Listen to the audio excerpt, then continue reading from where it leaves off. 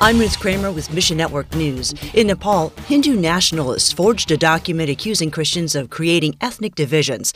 It's all part of their effort to reestablish Nepal as a Hindu kingdom.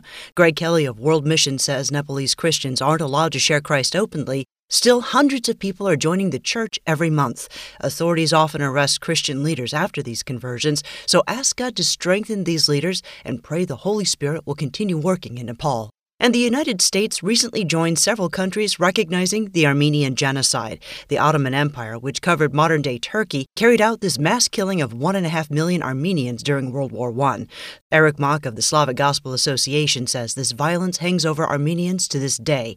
But local Christians are pointing to the hope found in Jesus. As Armenians encounter ongoing hatred, pray the love of Christians would draw many to Jesus.